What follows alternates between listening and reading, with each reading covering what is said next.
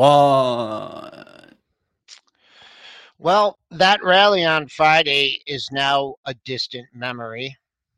If the world, the global economy, didn't have enough things to worry about, y'all know we had an unprecedented event over the weekend that's going to have some long term ramifications. Let's try and figure it out on pre market prep.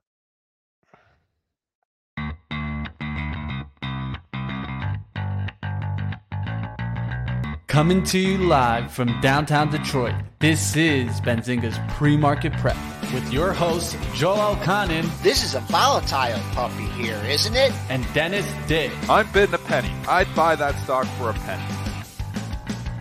With everything you need to start your trading day.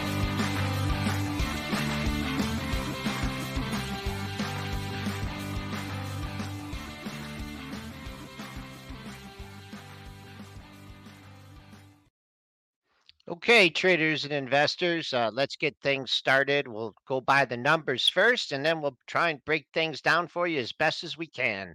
S&Ps are giving back some of that rally from Friday. We're down 27 handles at 43.14, pretty much where we opened on Sunday night. So still a lot of trepidation over the events over the weekend. The dollar's a little bit stronger, up 39 cents at 106.17. That's just been a strong move. Bonds flat here at 110 and 15/32. Crude, as expected here, up 342 at 86.21. We've been as high as 87.24 and as low as 84.67. Gold, a little flight to quality here. That's up 1630 at 1861.50. We'll see how long that lasts. Gold's been in a steep downtrend. Big silver, that's flat here, so not as much interest in silver at 21.72. And I thought Bitcoin might catch a bid off this, but it's not. It's down to $595 at 27,550. Let's bring in Triple D here, and when you talk about the markets and you talk about the technicals, you talk about the fundamentals. I mean, things like this are unprecedented, and this is I guess to go to a technical view of things, this is uncharted territory. Yeah, I mean, and sometimes, making money has to be taken as a back step here, and looking, and obviously feeling for the people who lost their lives, the citizens, everything that happened over the weekend here is just terrible. Mitch will fill us on the details here just in a couple of minutes.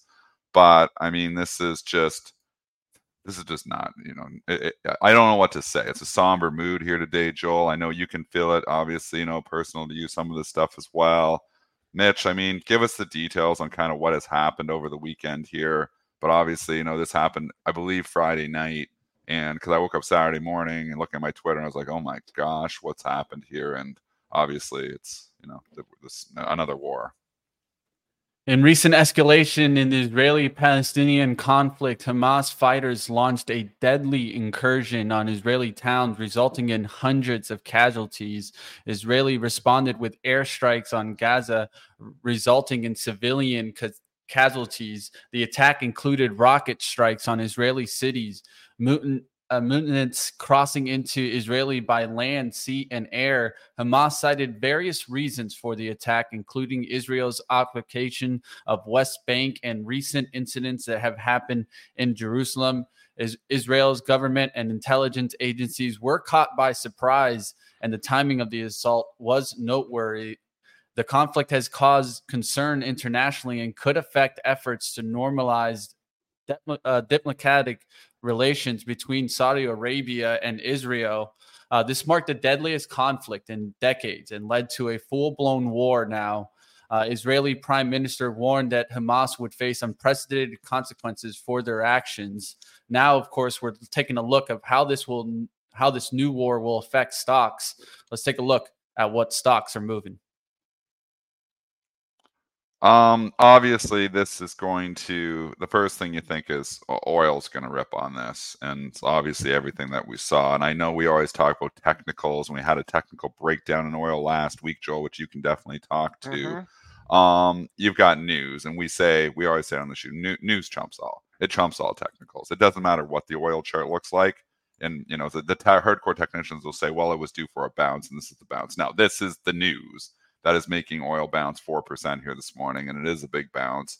Obviously, knee-jerk reaction. The bots, war, buy war stocks, buy oil, sell stocks. That's exactly what you're seeing. Yeah, that's what Gold to defense. So gold is getting a bid here. You're right. I'm somewhat surprised, but Bitcoin's a risk asset, so it's probably going to move more with the Nasdaq. I've said before than saying, oh, this is defensive.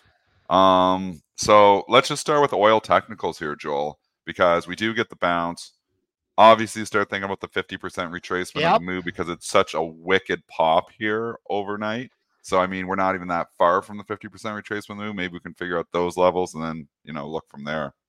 Yeah, there's just from obviously I spent a little too much time, reading about this stuff, but from all indications, this has not stopped the flow of oil, right, to the through the main shipping channels. Also, some of the bigger countries have said, we're not stopping production, right? Right. So the production issue, the supply and demand thing, as we know, as of right now, has not been disrupted yet. With 7 U.S. aircraft carriers heading to the area, that's a whole different story, and we can go into those implications in a second. I thought I'm gonna leave the monthly alone because that moved to 120. And I'm gonna focus on the bottom right chart. And even before this broke out and we had this big move, I was thinking we were due for a bounce, right? We went to $95 and then we went to 82. That's a 13-point move to the downside. That's a big move. I mean, that is a huge move in 2 sessions. So you go logically speaking, half of 13, let's call it 6.5, the 88.5, 89 level. To me, that's a logical place for a retracement bounce. So far, we've only gone to 87.24. So the market's going to digest this move. There's going to be a severe impact, on supply. I mean, one thing I think you also have to note is what some of the numbers indicated last week is that there wasn't as much overall demand for oil, and that's why you had the big decline. Now, this is a different story. So for me, I'll let it knee-jerk reaction is obviously up. We'll see if it can get back half of the move and stabilize. But the knee-jerk reaction here is predictable. What happens afterwards? The bots are buying oil. I mean, as soon as this happens, the bots are buying oil, and the bots are buying war stocks. And we can go into those too. We can go into some individual oil stocks in a few minutes as well, but they're all up pretty much the same thing. If you just want to quickly talk, we can look through. ExxonMobil up 2.5%, Chevron up 2.6%, Conoco up 3%, Halliburton up 3.6%, Schlumberger up 3.8%, Fang up 3.34%, EOG up 2.89%. Refiners always move a little bit less sometimes, so they're not up quite as much. But you can see oil clearly popping on this news.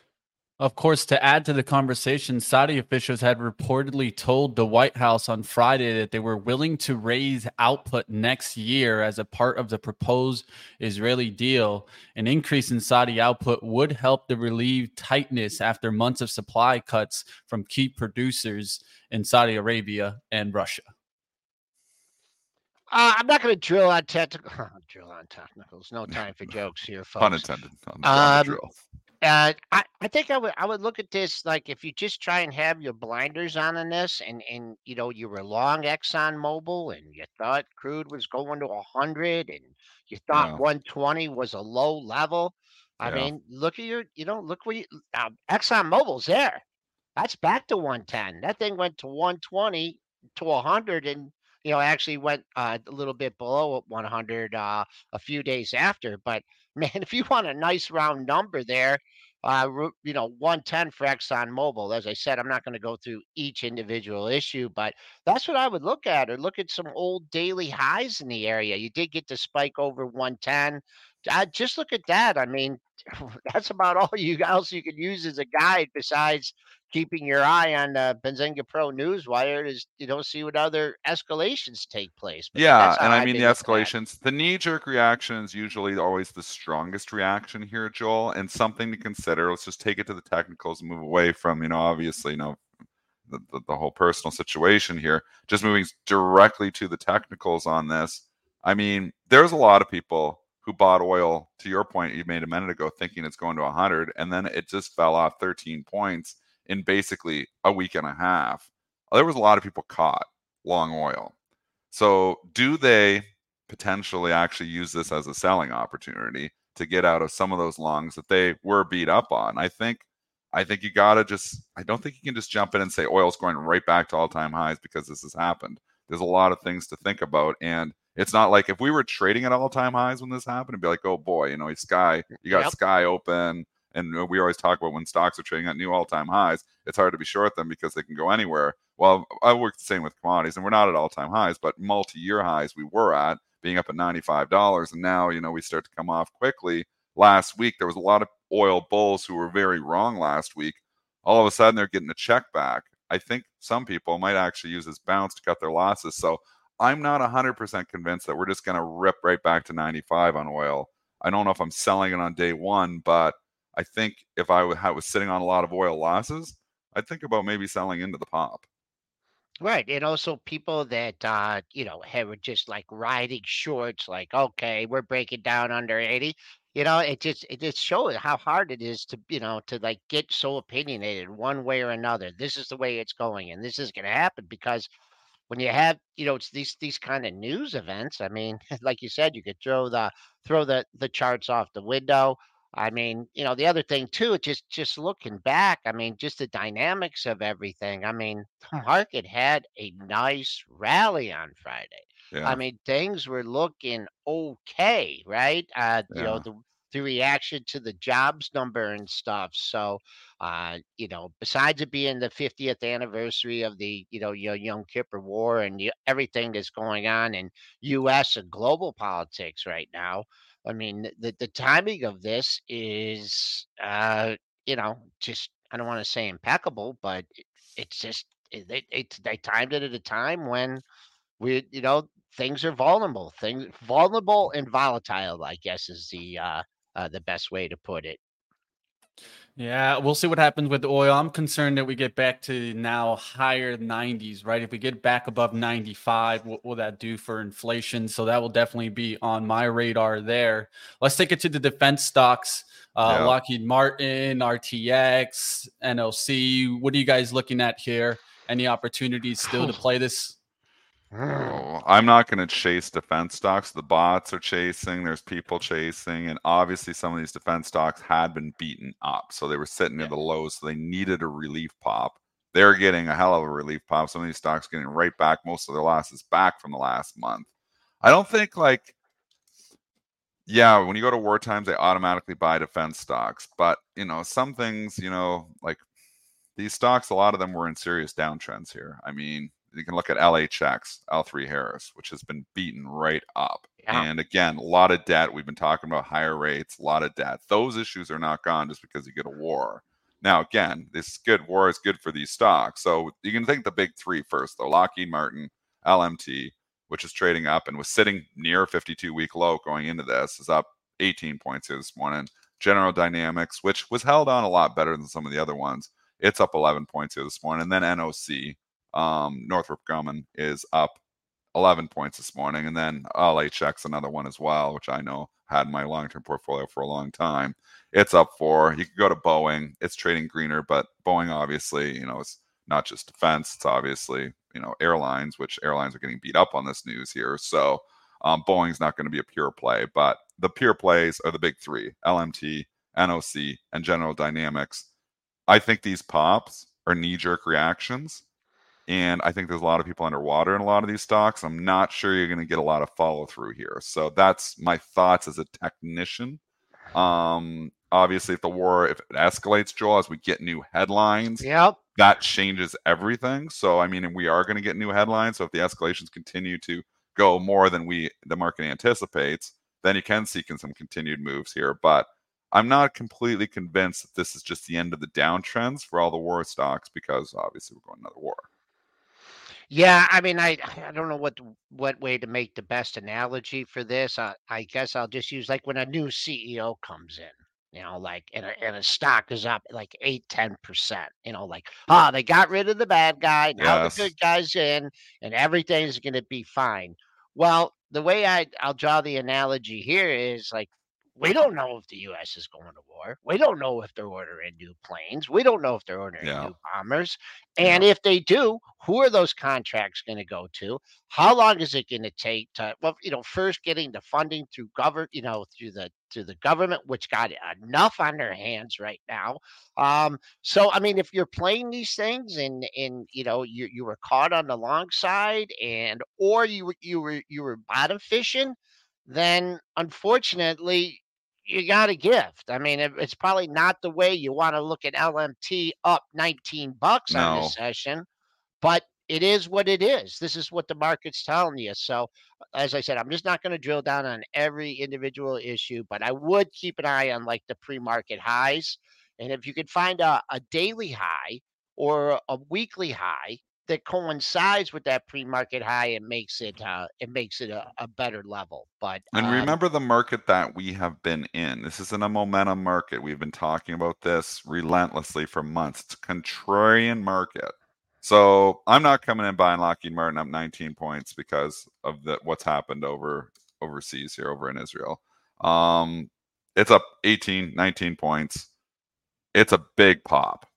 This is like a pop that if I was long the stock, I would likely sell into it just because it was in such a wicked downtrend.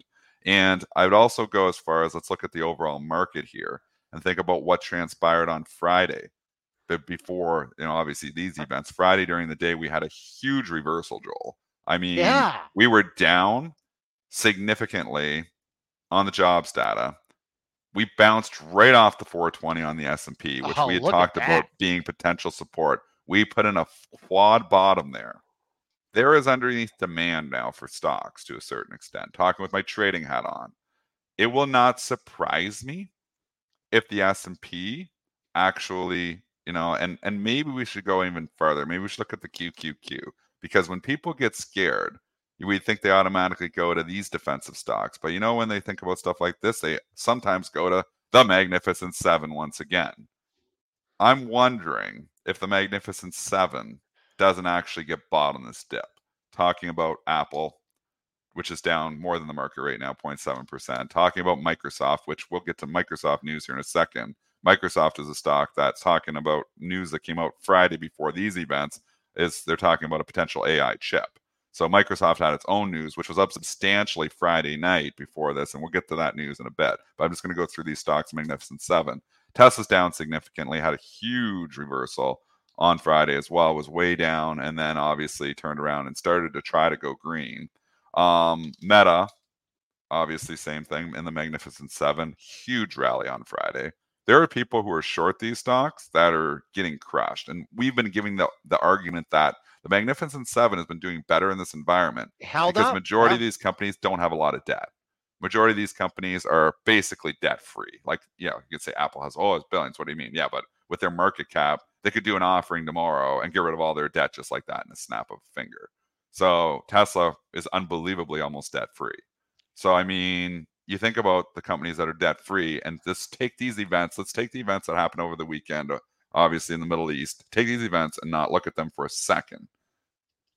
When you look at where we were in the overall market, they were basically on Friday buying mega cap tech. They weren't buying debt laden stuff. A lot of stuff didn't participate on Friday. Some stuff did, but there was a lot of stocks that really didn't participate that much on Friday. I mean, banks are a mess. Banks have been a mess. They didn't participate much on Friday. IWM bounced a bit, but it didn't participate much, and it's right back down to the lows. What was bouncing on Friday was tech stocks and especially mega cap tech. Does that bounce, because you're getting a check back here today on this news? Does this dip in mega cap tech get bought? I'll throw it to you guys. I just gonna make one comment on Apple, and then I'll throw it to you, Mitch. When Mhm. before I was out the latter part of last week, I was looking at I always like to look at things on a relative basis, and yeah, the S&Ps were breaking down, but your top component that just it went under 170, but that wasn't last week. That was 2 weeks ago. That was holding up the relative. And when I look at that, I'm like, and there was actually one day last week before I left on Wednesday. So on Monday and Tuesday, Dennis, and I remember talking about this with you. the market was down, like going into the last 20, 30 minutes. And I looked, Apple was up, Microsoft was up, Google was up, Amazon was up, Nvidia was up, and Tesla was up, and Meta was up. Yep. And I'm like, and the S&Ps are down? I was like, okay, I know absolutely nothing about these markets. I know nothing about indexing. This makes absolutely no mathematical sense. And then what happens on Friday? And it was just the other stuff was so beat up. And the other stuff did try to bounce on Friday. But again, it's mega cap. It's the Magnificent Seven that's leading this market. And it's hard to fight that. And people asking me about my short on Apple. I talked about why. I talked with you last week when I was short Apple, and I said I'm nervous on this Apple short, and I actually may cover it because I don't like the debt. I don't like that, if you're being short the stock, and you can clearly see what was getting hit hard were companies with debt, with a lot of debt, because interest rates. And I'm looking at this and thinking Apple basically has no debt, very little debt relative to market cap. And it's kind of stock that people may flock to and hide. And that's what's transpired. So it's coming back up. So I am not short Apple anymore. I covered it, I believe, Wednesday when we were talking about it on the show. I made a little bit of money on the short, but it really didn't go down that far. I'd been short like 174 or 175, and I got short out at 172, I think. So it just wasn't the time. You could see clearly the separation. As a trader, do I think Apple is overvalued? Absolutely. Do I think Apple, should be trading 28 times in an environment where I think, we are going to go into recession? No. But the short term here, we can see what's happening. So I'm going to talk bullish on Apple here today, just in the short term trader hat, not putting in my long term portfolio because I don't think it makes any sense at 28 times. But as a trade right now, you can see clearly, Joel, to your point, that's what they were buying 2-3 days ago. And you've got to understand, when you see a stock downgraded and then it closed green, KeyBank downgraded the stock and closed green on that day, it's telling you that there is just underneath demand here.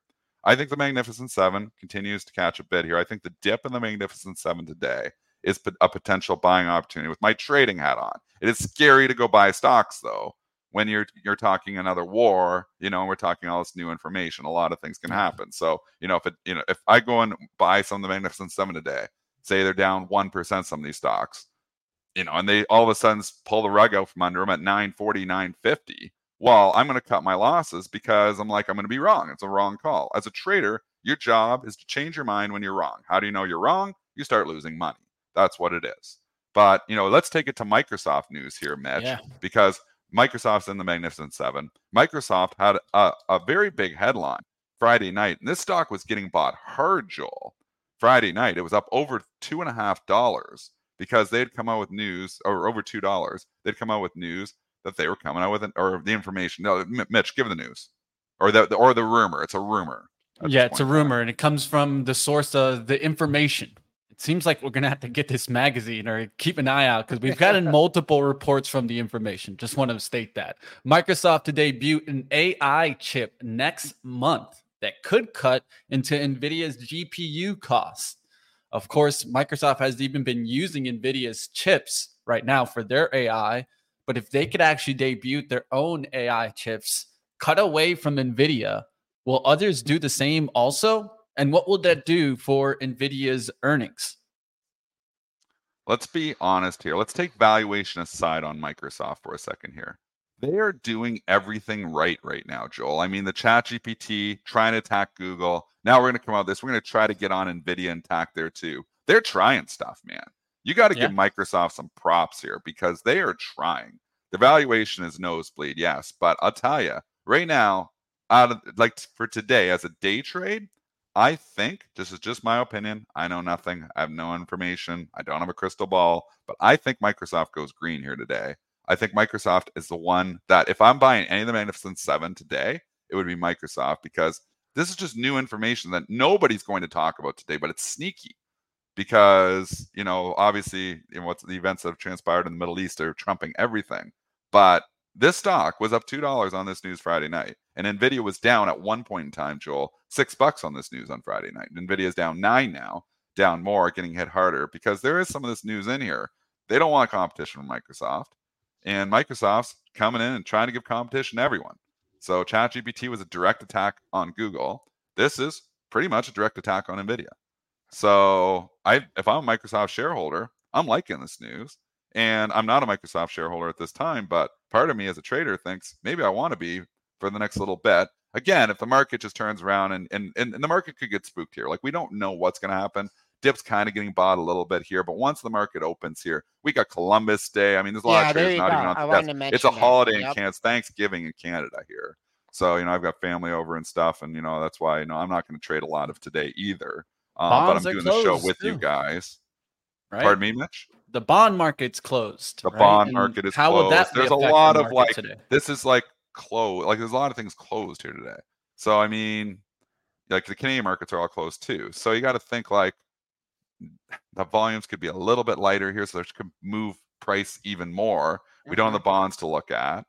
So if you're taking any trade, I'd just say cautious. You've got to be cautious. And if you're wrong, you're wrong. My knee-jerk thoughts are actually to take profits in oil and to buy mega cap tech on this dip. That's what my knee-jerk reaction, like thinking here is, but that's the natural contrarian in me too. And I may be wrong, but that's the way I would maybe try to trade it if I was trading it today.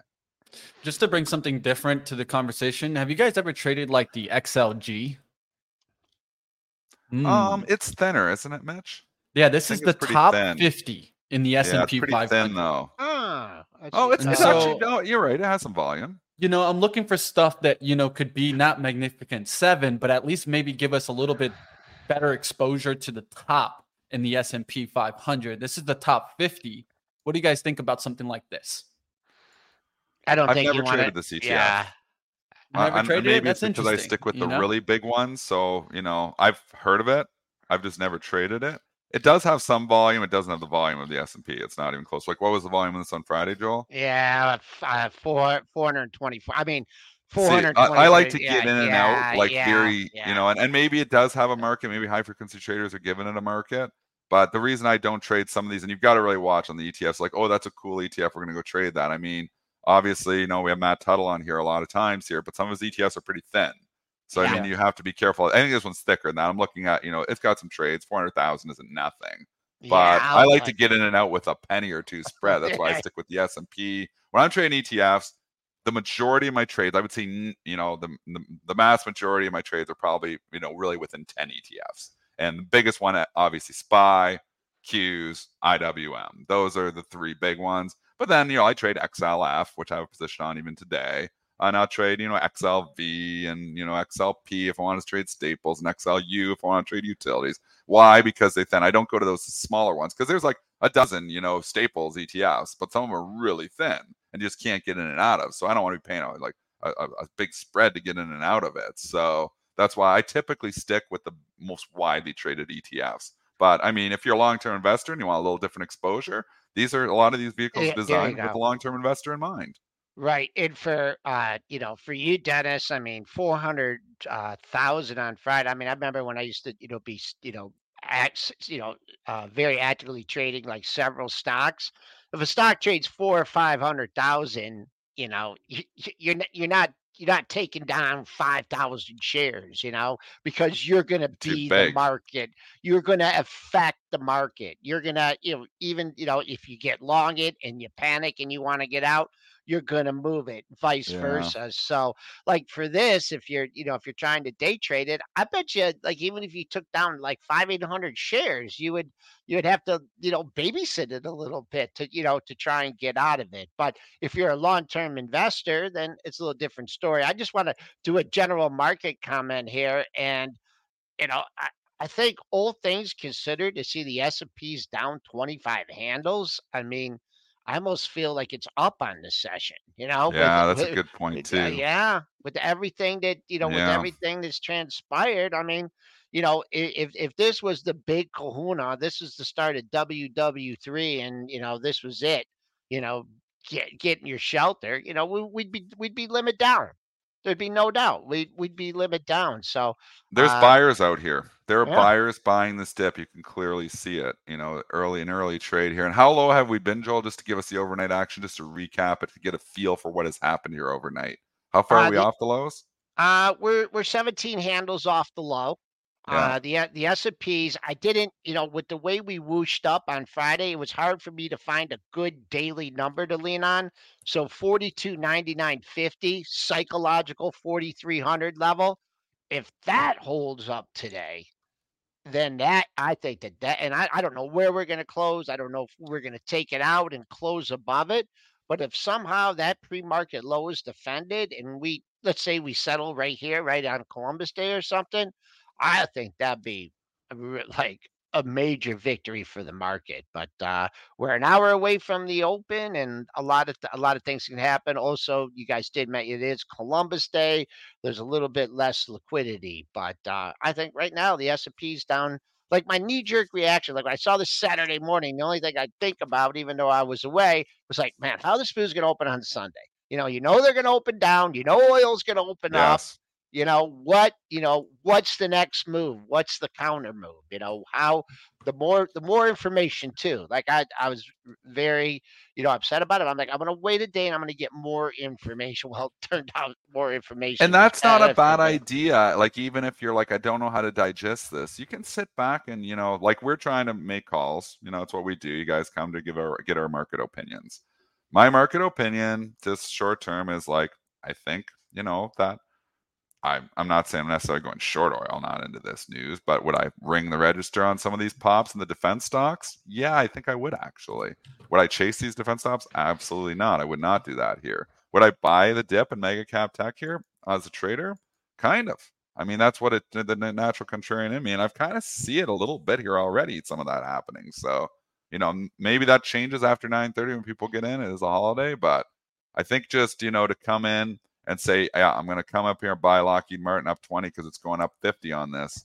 I don't think it's going up 50 on this. All right, let's move towards looks like buyout here in Bristol Myers. Bristol Myers to acquire Mirati Therapeutics for $58 per share in cash. Mirati stockholders will also receive a non-tradable contingent value right, a CVR, for each Mirati share held, potentially worth $12 per share in cash, representing an additional $1 billion in value. What is the symbol on Mirati? Does it have a symbol? I'm 0 for 3. I did MITX. I did MRTI. MTX? Keep up. No, you got 3 of the letters. Okay, I give up. What is MRTX, man? MRTX. I thought I tried that. So is this a take under? They're acquiring Mirati for $58 per share. So it's a take under. Dun dun dun. I'm just looking, like the stock's trading down $3 on this. It obviously popped up so we were rumored here on Friday. Thursday, maybe. Is this Friday it had the big pop-up, Joel? I'm trying to look at the chart. I think that's Thursday. Yeah. Thursday. Yeah. So I had a rumor coming out here on Thursday that Bristol Myers was talking about, or not maybe with Bristol Myers, but there was rumors on this thing, obviously, because the stock was popping up. Now we get the official takeout, and the official takeout is less than obviously what the market thought it was going to be. Oh. It was Sanofi who was rumored on Thursday to be buying it. Yeah. So it does get bought, but Bristol Myers comes in out from under Sanofi's feet and scoops it up. So MRTX, probably disappointed. Shareholders probably very disappointed with the premium here, because sometimes you get these smaller companies, they think, oh, I'm going to get the payday here. Well, if you're buying it Thursday on the rumor, you didn't not only not get a payday, you're actually taking a loss here this morning because the price comes in under where market thought it was going to be. Bristol Myers acquire here, they seem to just hit them no matter what. It's getting hit here, so it's down 1.3%. Bristol Myers is just a stock that's just been killed. I mean, you don't want to talk about stock charts that are ugly. Again, this is a little bit to do with the interest rate trade. Drug stocks typically have more debt, but it's the bigger thing is the TINA being dead trade, is that the alternative is just 5.5% treasuries, which sounds a lot safer than a drug stock. So I think that's what's killing them the most. I also see some headlines here that that same day there was a headline that the FDA advisory committee was meeting to discuss a rival drug by Amgen. Maybe that has to do with why they went after this company. What's going on with the situation with Amgen and the FDA? I have to look a little bit deeper into this. I don't know if you guys know a little bit into that, but so it looks like Amgen, FDA is looking into a drug, maybe potentially this one could compete with that one, and that's why Bristol Myers went with it. Okay. All right, let's go to everybody's favorite Monday time. I know you guys have been asking, where the heck has it been? We need some market structure Mondays.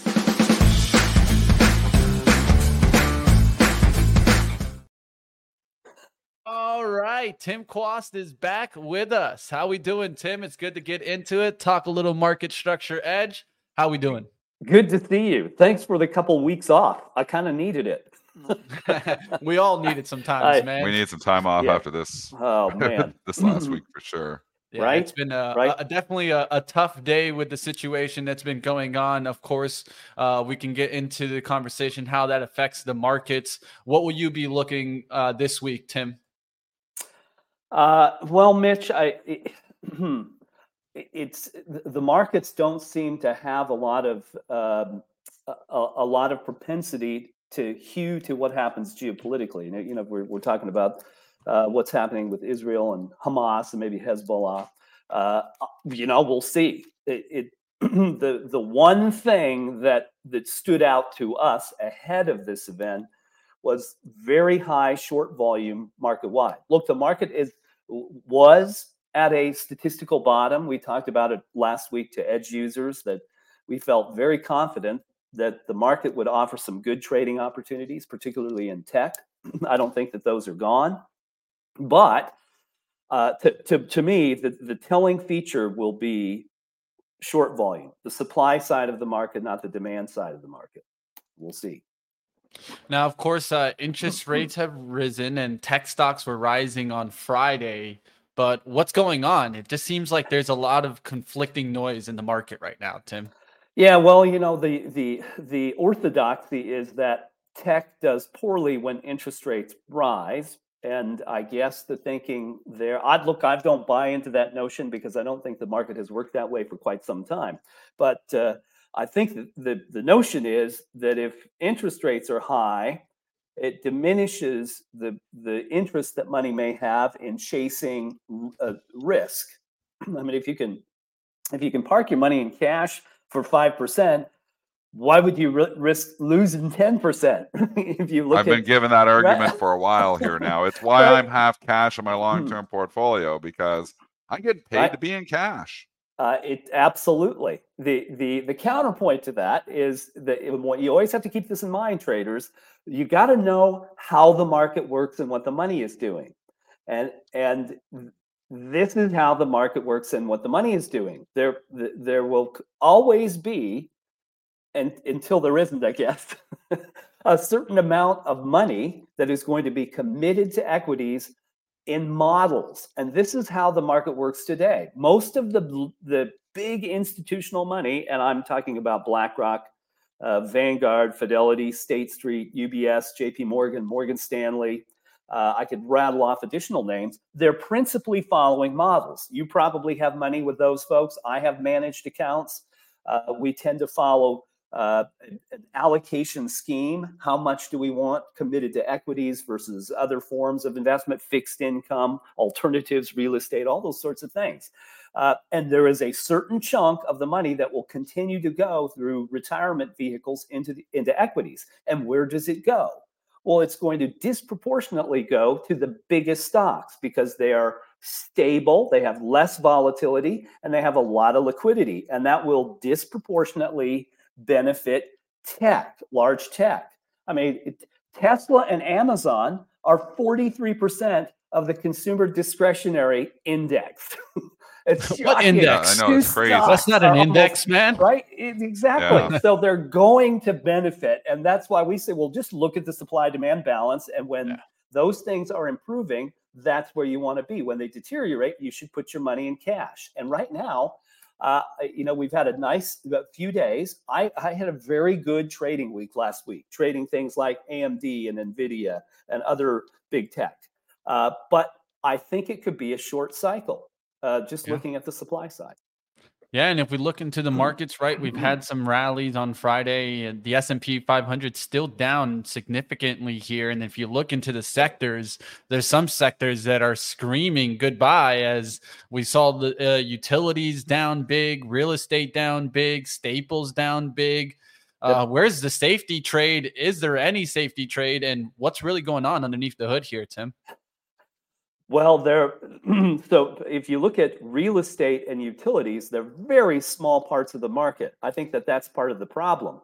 If if BlackRock is allocating money to the market, what proportion of it is going to go to real estate and utilities? Well, not much, particularly when there is a disproportionate amount going to fixed income because you can produce a return from your capital. I mean, why would you buy illiquid real estate and utility stocks if you could buy liquid Tesla or Amazon or Nvidia?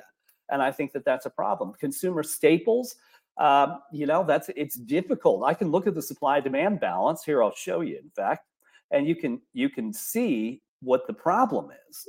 Bear with me here 1 second. Let's do it. Let's do it. While I give the chat here, I'll give you guys, of course, you guys know we're using Market Structure Edge. You guys check it out for yourself. I'm throwing up the link here. Get your 2-week trial, man. Get it now. It's actually a month. You can use it a month. No risk. You don't have to. Just. I've been getting. I know they're using it out there, Tim. Other shows, I've been hearing messages. Hey, market structure is saying this. I'm like, all right. Well, thanks for the insight. Right? We got to know the good stuff, man. Let's take a look underneath the hood.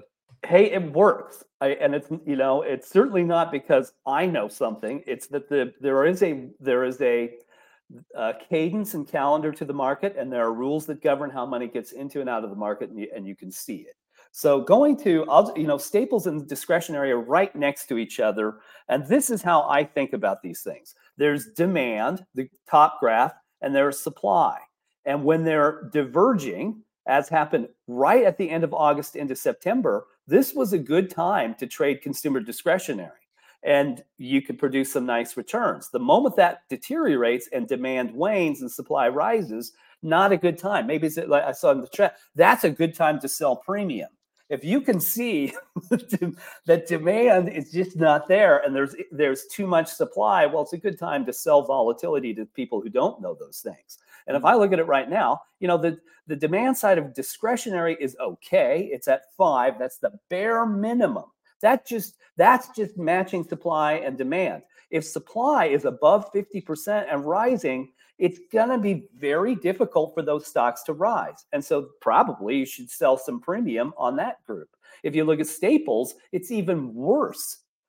Weak demand, supply is not quite as high, but it's rising too. Weak demand, high supply, not good. Until those conditions change, either short or sell premium or find something else. And, you could look at big tech. This is what we saw a week ago. Big tech had falling, here, I'll zoom in on that, had falling supply. See this?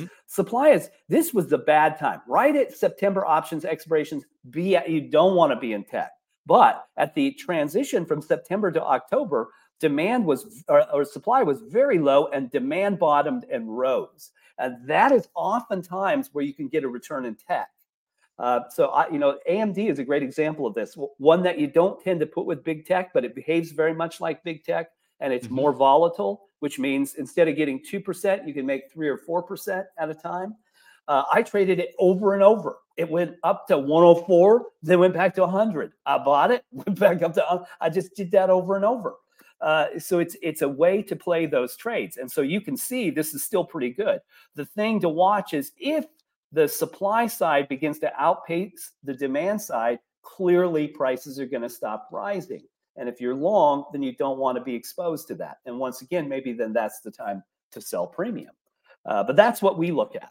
And if I look at, there's the only thing. Is there momentum in the market? Not really. There are 4 stocks in momentum. One of those is Nvidia. There are 11 in low volatility. Again, could you? What are the other 3 in momentum? We always like to see your momentum. You got it. Yeah. So we had 0 in there a couple of weeks ago, so at least we got a couple.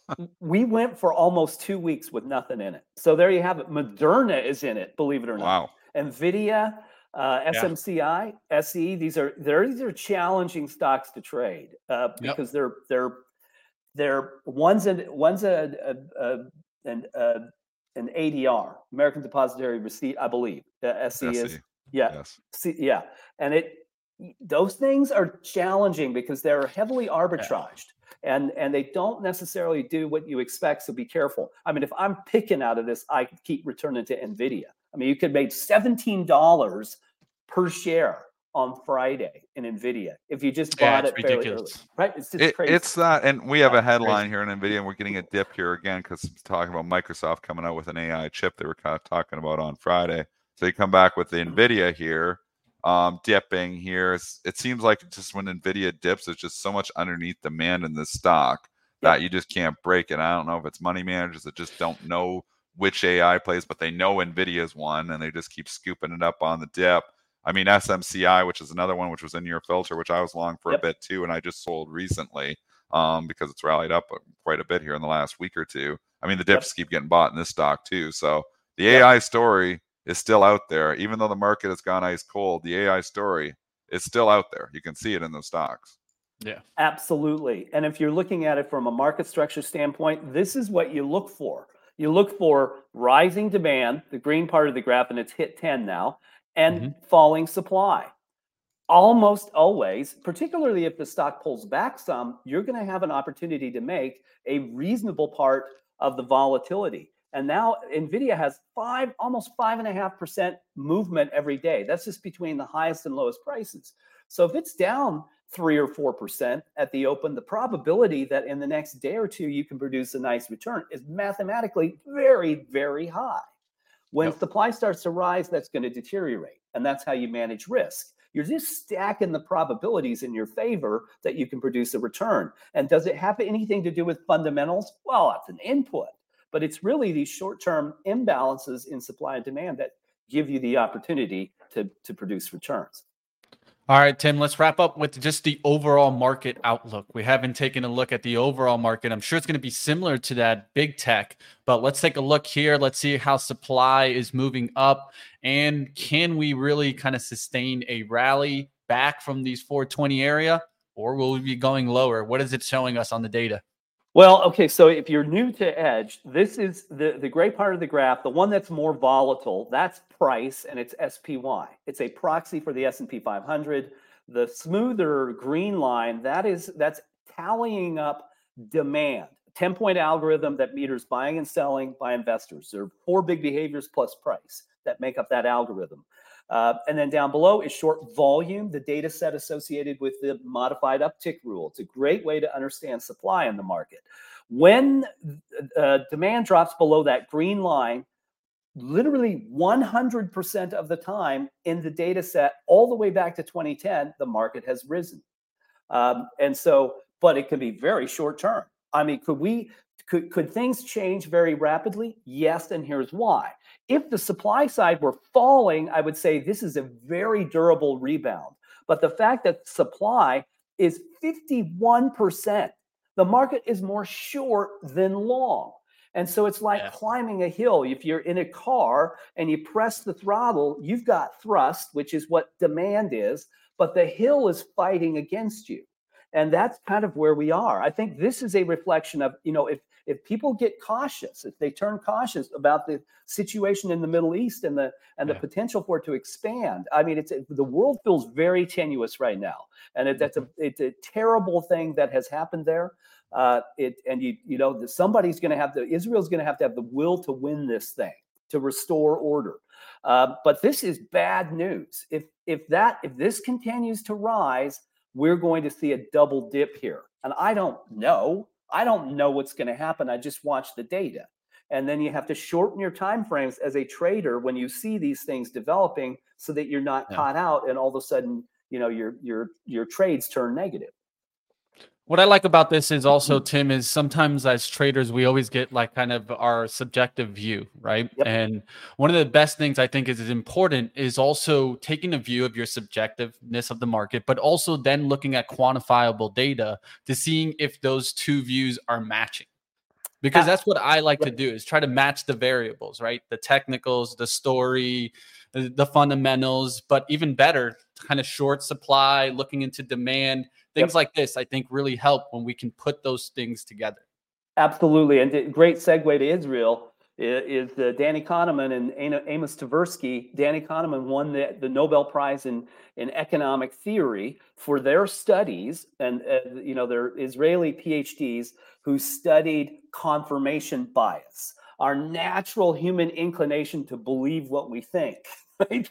We do that. That's what we do as human beings, and you have to be very aware that we all are subject to it, and it's challenging. We commit and we believe something's going to come true, but you got to step back from that and do, as to the best of our ability within the constraints of human nature, use math, because math brings objectivity to the equation, and that's all. The only advice I could give you is you try to rely on math, because math won't lie to you. That's what we'll go with. If you guys want to learn a little bit more of Tim Quast and, of course, Market Structure Edge, I threw up there his link for Market Structure Edge. Get that free trial and give my man a follow on Twitter. Always good to have you. Come join us on Thursday, 2:30 p.m. Eastern go. time. You got we'll talk live about using the data effectively. Hey, well, you get Market Structure Mondays here, but if you want Market Structure Thursday, you might want to go over to my man Tim. Have a good one, Tim. Always good to have you. It's good to have you back, my friend. Great to be with you guys. Thank you very much. Have a great week. Thanks, Tim. All right, let's get back to the markets. How we looking here, Joel? Just quiet here, just chopping, if we didn't have the events over the weekend, you say, hey, this is Columbus Day, you're going to have a little bit of, a tighter, range bound market. The bonds, even with the bond market closed, they're showing a little bit of strength here. But well, you can look at the TLT, and this is, again, we talk about, this is a flight to like safety here to a certain extent. And the TLT has not been a flight to safety for a long time because of rates. But now you get war times, like I want to be more in cash here. And I'm going to go in the TLT where I can sit here, pick up some money. And, obviously it's depressed prices, but, with the bond market being closed, you don't get a pure feel for, what's happening here. But fairly active market here. TLT is up today. Let's take a look at Israeli stocks that are down also off of this. I got a couple of these names, some bigger, some smaller. First one at the top, CHKP. We can take a look at that. And a lot of these stocks are down pre-market. I don't know. Will this continue to kind of affect these stocks? I'm just bringing up something that I will be looking at. Of course, I'm not sure that they will continue going down here. They are showing some effects in the pre-market here. We're going to run through a couple names. So there's Teva, also TEVA. Is the Israeli market open? Or this is just the, I didn't look that up. These are some that have exposure to the U.S. No, right, I know, and they're listed on the U.S. exchange. Teva's an Israeli company? Yeah, Teva Pharmaceuticals. I did not know that. Yep.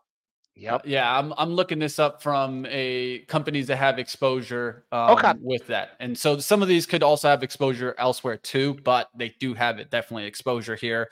Also, you got Monday, MNDY. Really? I did not know this. This is what I'm just trying to add some good information, value, right? Mitch. Try to add some added value. Yeah. F and Fiverr, FVRR. And there's a long list here that you guys can look at. I'm going to throw up these stocks are getting hit harder for sure. So where are you getting this list from? I'm throwing it up right now in the chat. I always like to give you guys the outlook. Where are you grabbing this information from? Stockmarketmba.com. I just threw it up in the chat there. If you guys want to take a look at it, I'll also throw it up in our chat there, Dennis, if you just want to click on it. It's good information. Thanks, Mitch.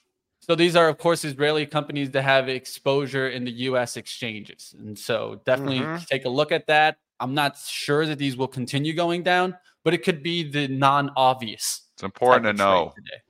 Important to know. I would say, looking at all these stocks, I mean, the best in breed here is CHKP. I mean, you talk about a tech stock here, pure play cybersecurity vendor. CYBR too. Yeah, is on there. Yep. I'm just looking at the list now. Yeah, this is based in Tel Aviv, Israel. I mean, this thing, you talk about best in breed here. I mean, this thing is down. So if you want to be with the trend trader and go with what the trend here, and you're buying dip. I mean, this stock has by far been the best performer. Teva, it just never wasn't that peanut allergy thing they had, or it was that Mylan Labs. I remember they had some problems. Teva's it's just dead money. It's been dead money for quite some time. Had a nice bounce off 9. just have to see how these ones trade. But looks like CHKP, there's going to be some questions asked regarding the Israeli, the intelligence on this one. This was unfortunately quite a surprise. Disney, we got to talk about it. The chat's been like, what's going on, Dennis? They want to know, is it an investment now? As Nelson Peltz plans on pushing for board seats at Disney. Of course, they have a stake more than 2.5 billion. I feel like we've heard this headline before. Has this and been out Peltz was in here before? for a while, and then he cut his losses basically on a pop. Is that what happened? Yeah, kind of. I mean, you were at multi-year lows in Disney. You were at major support. We can't argue with that support. Same way the S&P bounced to 420, Joel. The level was just too big. Disney level of 79 is just absolutely enormous. It's the COVID lows. Obviously, I'm concerned, and maybe you can talk to Disney a little bit more here, Joel. I'm obviously concerned that the park attendance maybe starting, they're cutting prices. I'm concerned about that. But at the same time, there's a lot of bad news priced into Disney. The stock is, it's down 70% from its all-time high. It's approaching 8, 9, 10-year lows here. And it's starting to go up on bad news. So, I mean, when you start seeing your stock not going down anymore, you start thinking maybe the low isn't in Disney. It's been a good couple of days for DIS. It's been a great couple days here, and that's why institutional accumulation. I mean, this 80 has just been a level of levels. Okay, if you're a big institution and you're loading up at 80 and it goes to 78, 73, or 78, you're buying more. I mean, that's just, they want to get a stake, their average price. That's a big pop there over the last couple days. Of course, market dynamics happen, but it's like it's got us at like here it had a nice rally. I would like to see if it could get up to the $86 level. That's what it did the last time it bounced off 80. If I was a Disney shareholder and you started to get 84 and a half, 85, and you start struggling, then boom, you could look, for the turn back to 80. But that 86 is that it? Yep, that's 86, man. That's a 5-star for you. 86.19, 86, just under 86. Those were two highs in September. Another high in August, right there, just under 86, 85.95. So trade the range.com, 80 to 86. Let's see if Disney has the juice to get up there. We'll see if they ever find somebody for Iger, but let's go to Dennis for a final outlook of the market. What are you seeing today, Dennis? What will you be watching? Again, just looking for maybe the mega cap 7 to catch an early bid. There's people who are underwater in these shorts, and they'll be using this opportunity to maybe scratch out a trade or cover out, some smaller losses here if they were short here. I think I go with what was working on Friday to a certain extent, and that was, basically, the mega cap 7. I think if I was long defense stocks because they've been so beat up, and remember, interest rates are still a major concern here. I think I don't think you're going to see them give it back or anything like that. I don't think that's the case, but it's a big pop. I'm not chasing them here. All right, Joel, let's get your final outlook here on the ES and what levels should we be watching? Just a little 9 o'clock pop here. Right now it just feels like, Yes, chart me. Yes, chart me. Oh, they want to see the charts. They want to see the charts, Joel. I said I stopped sharing. The good stuff. The good stuff. Okay, let me go back here. I'm a little rusty after the good stuff. Trust me, I get people hitting me up. I didn't get the Joel Conan levels. What happened, Mitch? Okay, let's go get rid of the Disney. Boy, oh boy.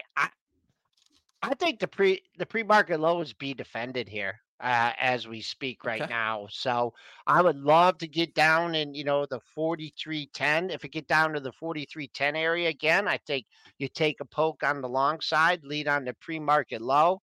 You take out the pre-market high, there's nothing up there to unchanged. And, man, you get back up to 41.50. That's unchanged on the session. That's going to be a really a big victory for the market. So that's what I'm looking for. Let's hold up that pre-market low and let's see if we could test unchanged here. I just want to compliment Mitch and Dennis here on just a fantastic show today.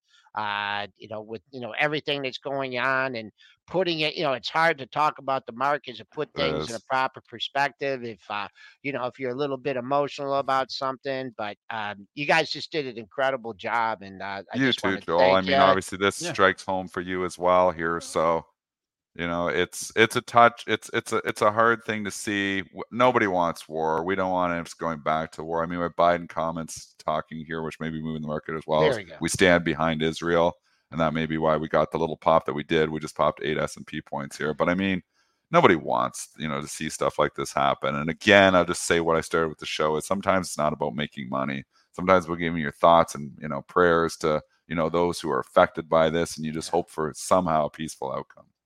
Yeah, definitely. Like always, guys, keep up with everything on Benzinga. We will try to keep you guys up to date with all the breaking news, of course, as it should go out through the day. We'll let you guys know what hits the tape.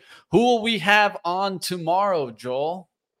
Oh, Dun, dun, Mix. dun. Dun, dun, dun. Oh boy, you caught me sleeping All right, well, I'll here. tell you No, guys. no. Uh-oh. No, you caught me sleeping. You gotta You yell at see, me, you see, Mitch. I yell at sometimes you all the time. Good. sleep. Ivan Feinseth is going to be joining us from Tigers Financial Powers, and I'm going to make a prediction right now. Ivan's going to be bullish. All right, bullish big tech, right? My man likes his big tech. We definitely know that. does. We'll take a look at it. He doesn't. All right, Yeah, everyone, be safe out there.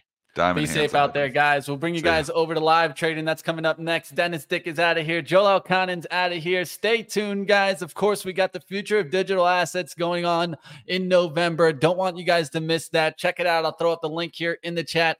The future of digital assets. You don't want to miss out this event. There's going to be some great speakers. Of course, we'll have Kevin O'Leary back in the show, and he'll actually be in town. Check that out, guys. The future of digital assets. I'll throw up the link here and get you guys over to live trading. That's coming up next. Don't go anywhere.